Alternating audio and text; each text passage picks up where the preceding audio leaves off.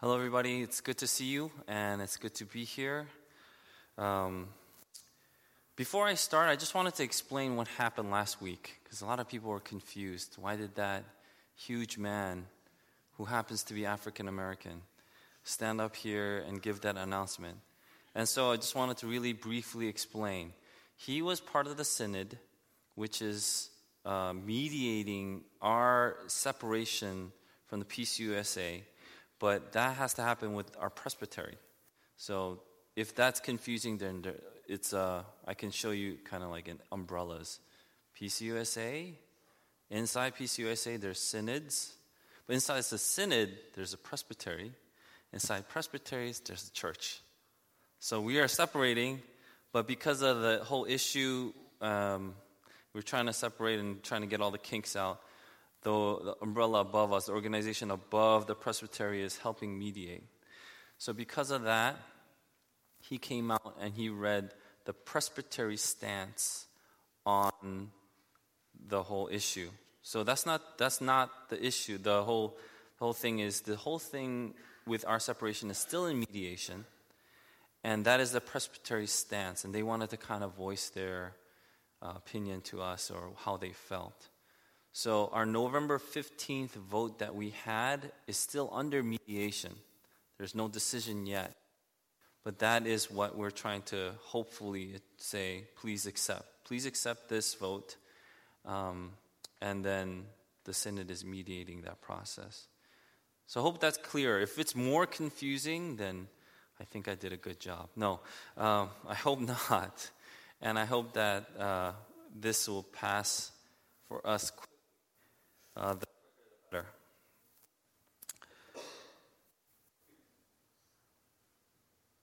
I think one of the more important things that we've wanted to kind of cover is peace.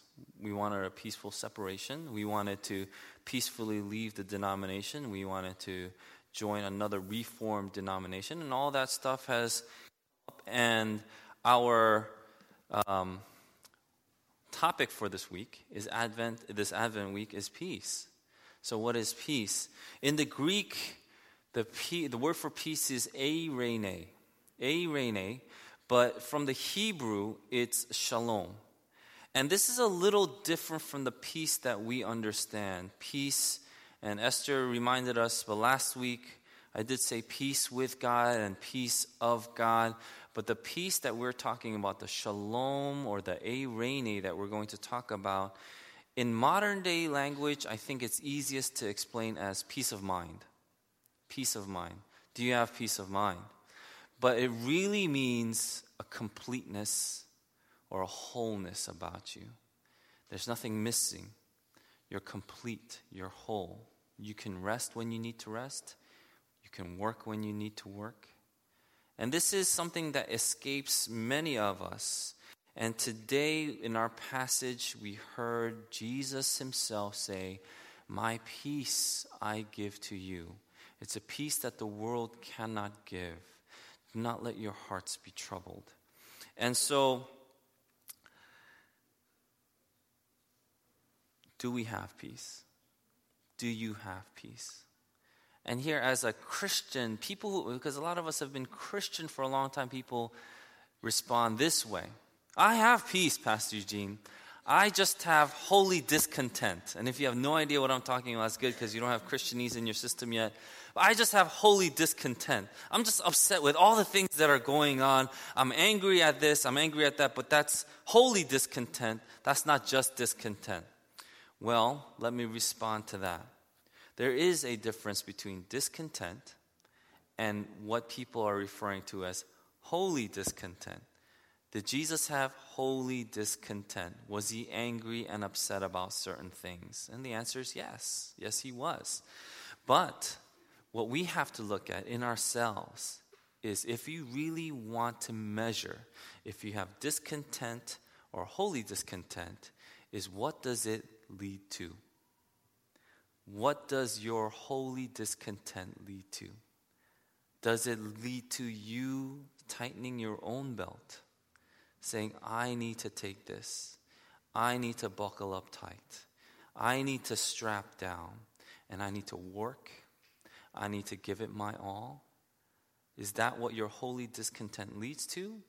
Or does your discontent lead you to give up, get angry, be bitter, be sour, and start blaming other things? And so you can test if you have holy discontent, or you're just discontent and masking it with your own Christianese to see if you have holy discontent with your fruit. And Jesus himself says, you could tell what the tree is by its fruit. Look at its fruit.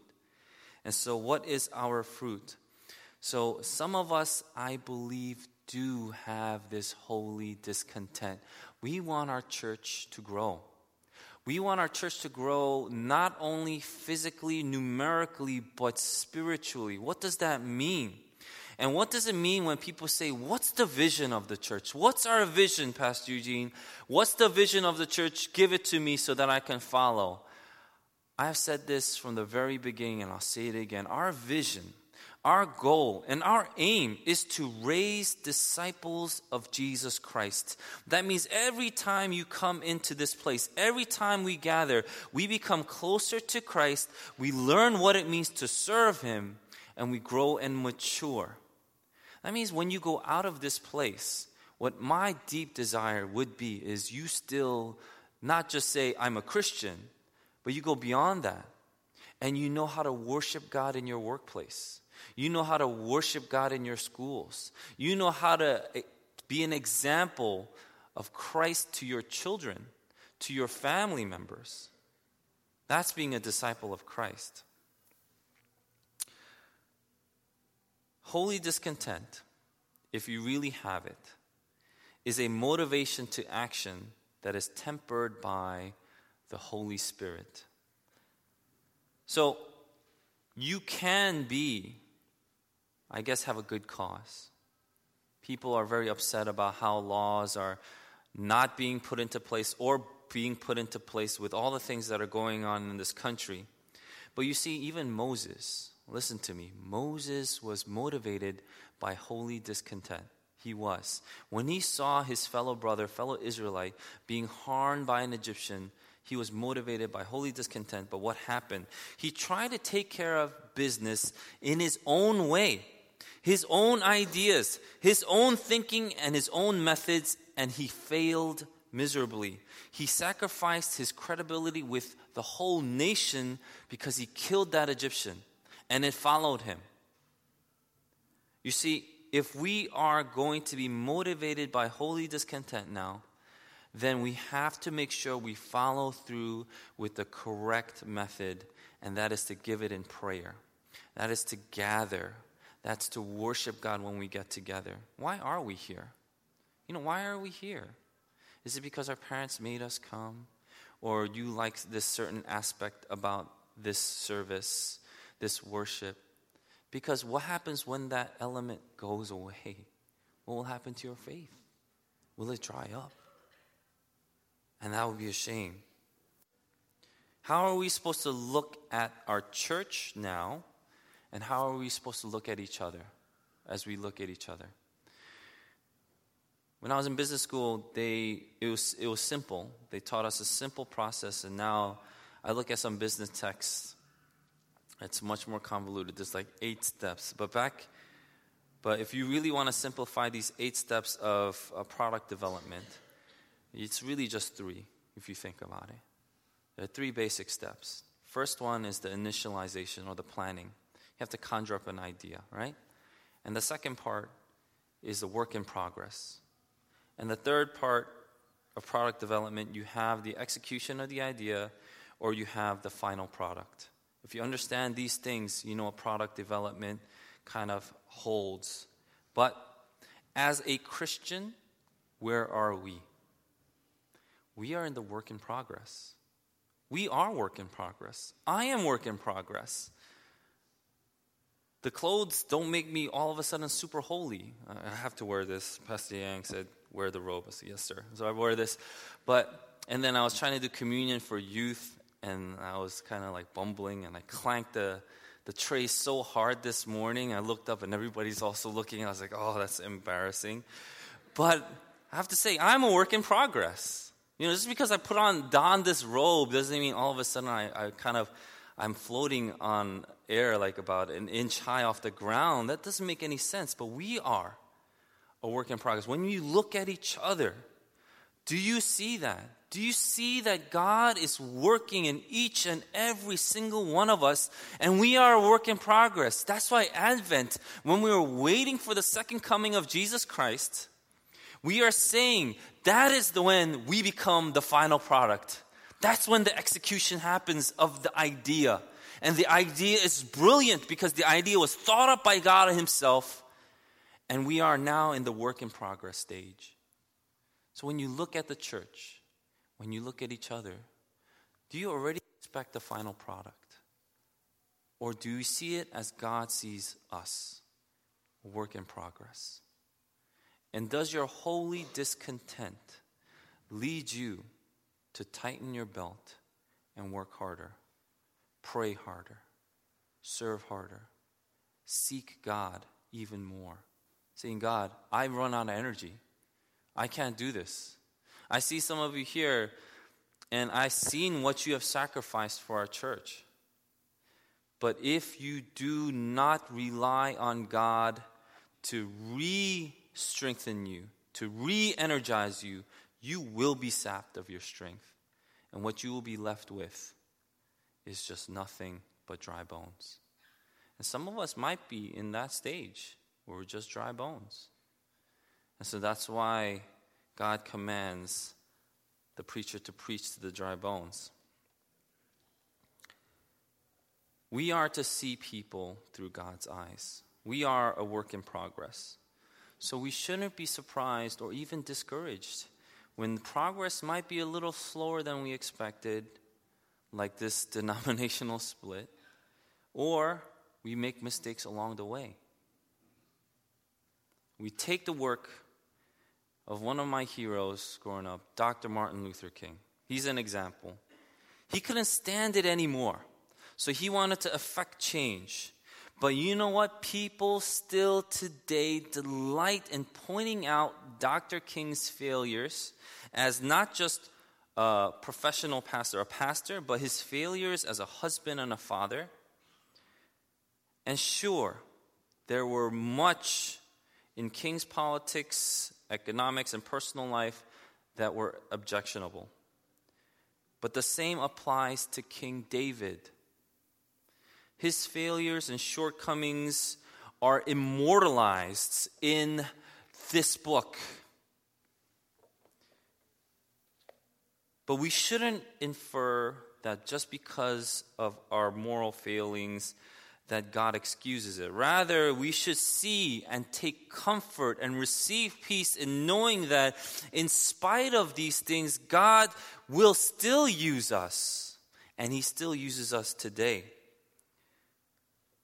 God used Dr. King to usher in a peaceful revolution that the world looks at, admires, and tries to mimic even today. And we know that from David's line, we have a Savior that was born to us. A Savior that has said to us, and we heard it this morning, my peace I give to you. It's a peace that the world cannot give. And don't let your hearts be troubled. Don't be afraid. But we are a people that have huge discontent. In Luke chapter 12, verse 15, Jesus says, beware and be on guard for every form of greed. Because even when you have an abundance, you will not even feel like you have it all. Because life doesn't consist of possessions. Ecclesiastes 1:8 talks about all things are wearisome. I'm just tired. Man is not able to tell it. The eye isn't satisfied with seeing. The ears aren't satisfied with hearing. And we see that taking place today. How amazing does a movie have to be for us to be just like excited to see? I saw Avengers 2 a few months back, and I think it was just craziness after craziness. There was so much action, so much going on in the screen. It was like I needed to just take like 5 cups of coffee to catch every single scene. And it was just so much. But even after that, you can walk out saying, wow, that was crazy, visually amazing. But then, are your eyes satisfied? It's like, okay, eyes, I'm good. Let's close it for the rest of my life. You don't say that because the eyes aren't satisfied. There is a deep discontent that we all face. We look at San Bernardino. And what happens is we either are faced with hopelessness or we're faced with anger and frustration, and it washes over us, perhaps even both. Somehow it was okay for praying for Paris, but now it's not okay to pray. And now we think measures on gun control and praying are mutually exclusive, and people are just angry even talking about it. I looked up some numbers and I saw that the U.S. has had more mass shootings. A mass shooting, by the way, is when 4 or more people are shot. So the U.S. has had more mass shootings than there are days so far this year. There were more mass shootings in the U.S. than there are days so far in 2015. People are so frustrated and angry that the Daily News printed out, God isn't fixing this. But to insist to people that we have to act instead of pray is saying that you don't need God. You don't need to submit to His will. You know the right thing, so why should you even pray at all? Let me tell you something. Jesus Christ, who was perfect in all His ways, knew what to do, and yet He still prayed. He still continually submitted His will to the Father. Aren't we as Christians supposed to follow in the footsteps of Jesus? What we are saying when we pray is we are saying that nothing can be done apart from the relationship of knowing the truly good one, the truly good God. No good can come out outside of God. Only God is truly. Any declaration of independence without God is then what? We're saying it's idolatry. So even hearing this, people respond by saying, so what do we do? Tell me what to do. I've had young people say, tell me how to vote, right? Tell me what this is a good one. Tell me what the Bible says about which political party to join. It used to be that political parties were representative of political ideologies. But nowadays, political parties are more representative of value sets and platforms. If you say that you are pro-choice and pro-life, or you say that you're pro-gun or anti-gun, we automatically know what party you're affiliated with. It wasn't like that. And even when you turn on the news, if you watch Fox, we kind of know what political party you are with. If you are with MSNBC, we know what political party you're with. If you are on CNN, then we know that you're confused. So, and then I always get some smart aleck that would say, oh, but I watch the BBC, right? And he's like, no. But I gotta tell you, it leaks over all our thinking and different aspects of our lives. We have so much information now. We can see so much color, so to speak. And yet, a lot of our thinking is now turning only into black. We can only think in terms of black and white. We can only think in terms of young and old. We can only think in terms of KM versus EM. I gotta tell you, that's limiting. And that's actually wrong. God doesn't do that. God shows us what to do in the Word, but if you read it and you study it like we're studying, we see that there is form, but there is freedom in the Word. And we went through Ephesians. It says, wives, respect your husbands. But the Bible doesn't say that you need to cook. Doesn't. Husbands, love your wives as Christ did, but it doesn't say you should buy flowers for your wife. And thank goodness, because flowers are a waste of money. Actually, during my ordination, a lot of people gave me flowers, and I appreciate that. So thank you. But wouldn't it be awesome if instead of flowers, you got tubs of protein or something that the person liked, right? Same price, you guys. Flowers are $30, protein's $30. I'm just saying. But you see, the word has some form, but there's freedom in it. So how do you respect your husband? You guys work it out, but you still respect him. How do you love your wife as Christ loved us? You guys work it out. Don't you see that the Bible is relevant for every culture, because the Bible is super cultural. So we look to the Word for guidance on all matters in life. And so let's explore this passage. Where is this coming from? What about peace is Jesus saying? Why all of a sudden would Jesus say peace? The disciples spent 3.5 years with Jesus Christ. Imagine spending 3.5 years with the only perfect person to have ever walked this earth. Everything he did was perfect. Everything he did blew you away, not just intellectually, but emotionally, even physically. You have literally the ride of your life. And Jesus says, okay, time to go bye-bye. You'd be heartbroken. And Jesus was saying, I got to go soon. But it's good that I go. I'm going to give you an advocate, a helper, the Holy Spirit. He assures them this is a good thing because he needs to send them the Holy Spirit. The Holy Spirit then has something to do with the peace that we need, the wholeness, the completeness the disciples were longing for. My grandfather passed away in 2007, and I remember during his last days, he would be bedridden, and during his last days, he would call out. He would call out for my grandma.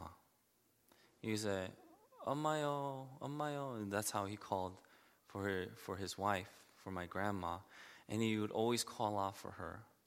And then my grandma would be like, "Oh, he's calling again," and then she'd go over, right? There is a connection so deep sometimes that I couldn't help but to wonder and to think, this connection also has a lot to do with the supernatural. And that has been realized as we have gone through the book of Ephesians. As we go through the book of Ephesians, we see that even marriage here points to a connection, a deep connection with God. It's a longing and desire that nothing in the world can satisfy. There is a God-shaped abyss-like hole in our heart and can only be filled by God Himself. We all want peace and a wholeness, but we're all looking for it in the wrong places. Our achievements, our accolades, our acclamations cannot fill these holes. Our friends, our families, even our finances cannot fill this hole. No matter what I try materially, no matter how much something means to me, it does not fill this hole. And I even dare say that your spouse only points to a greater degree the need for a relationship with the Savior, that is Jesus Christ. Can we find it in anything else? Can we find shalom in anything else? Can we find completeness in anything else? There is something so special about Jesus Christ that it'll either confuse you and you will be just a mystery for the rest of your life, or by the grace of God, it will be revealed to you. And only by the grace of God can it be revealed to you. There was a movie made. It's called The Life of Pi, but it was a book first. And did anyone see the movie? Just curious. Did anyone see Life of Pi? So a smattering, like 7? Okay. Did anyone read the book?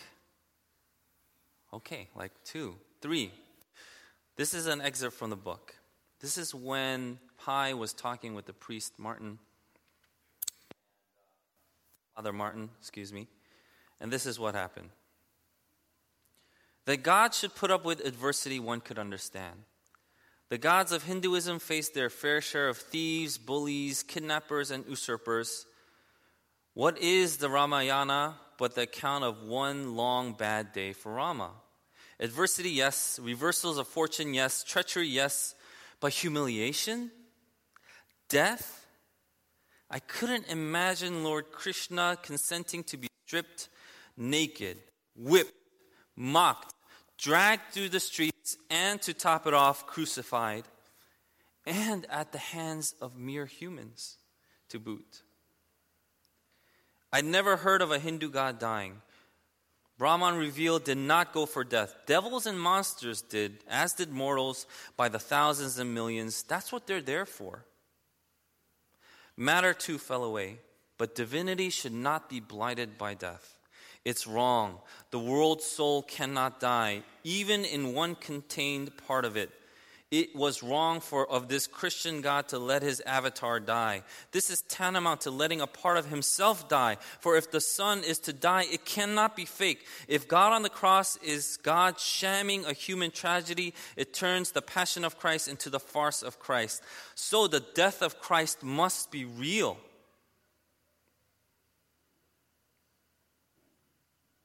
Father Martin assured me that it was. But once a dead God, always a dead God, even resurrected. The Son must have the taste of death forever in his mouth. The Trinity must be tainted by it. There must be a certain stench at the right hand of God the Father. The horror must be real. Why would God wish that upon himself? Why not leave death to the mortals? Why make dirty what is beautiful, spoil what is perfect? Love. That was Father Martin's answer. Why in the world would a God that is completely whole, not lacking in anything whatsoever, come down to this place where we are lacking in everything, to every degree, and say, I give you my wholeness. I give you my peace. It's love. Because God loves you. This afternoon, I hope that we can remember when Jesus offers us his peace, it was not cheap. When we receive the grace of God, it was not cheap. And his love had a cost that baffled the minds, no matter how great it was. But we are offered this peace today in Jesus Christ. Will you receive it? Will you accept it? Knowing that Jesus Christ is offering you himself. Saying, I am with you to the end of the days. Do not be afraid. We can receive it, my brothers and my sisters. Receive it by receiving the Holy Spirit. Pray, gather, meet, seek out the Lord, and he is faithful. He will surely meet you and meet your needs and give you peace. Let's pray. Let's pray. Let's take a few moments to pray now. And if there's any kind of discontent in our lives, let's lift it up to the Lord. And let's offer it up to him. And say, Lord, this is where I am. Accept my heart. And Lord, I want to accept the peace that you offer through your Holy Spirit. Let's pray.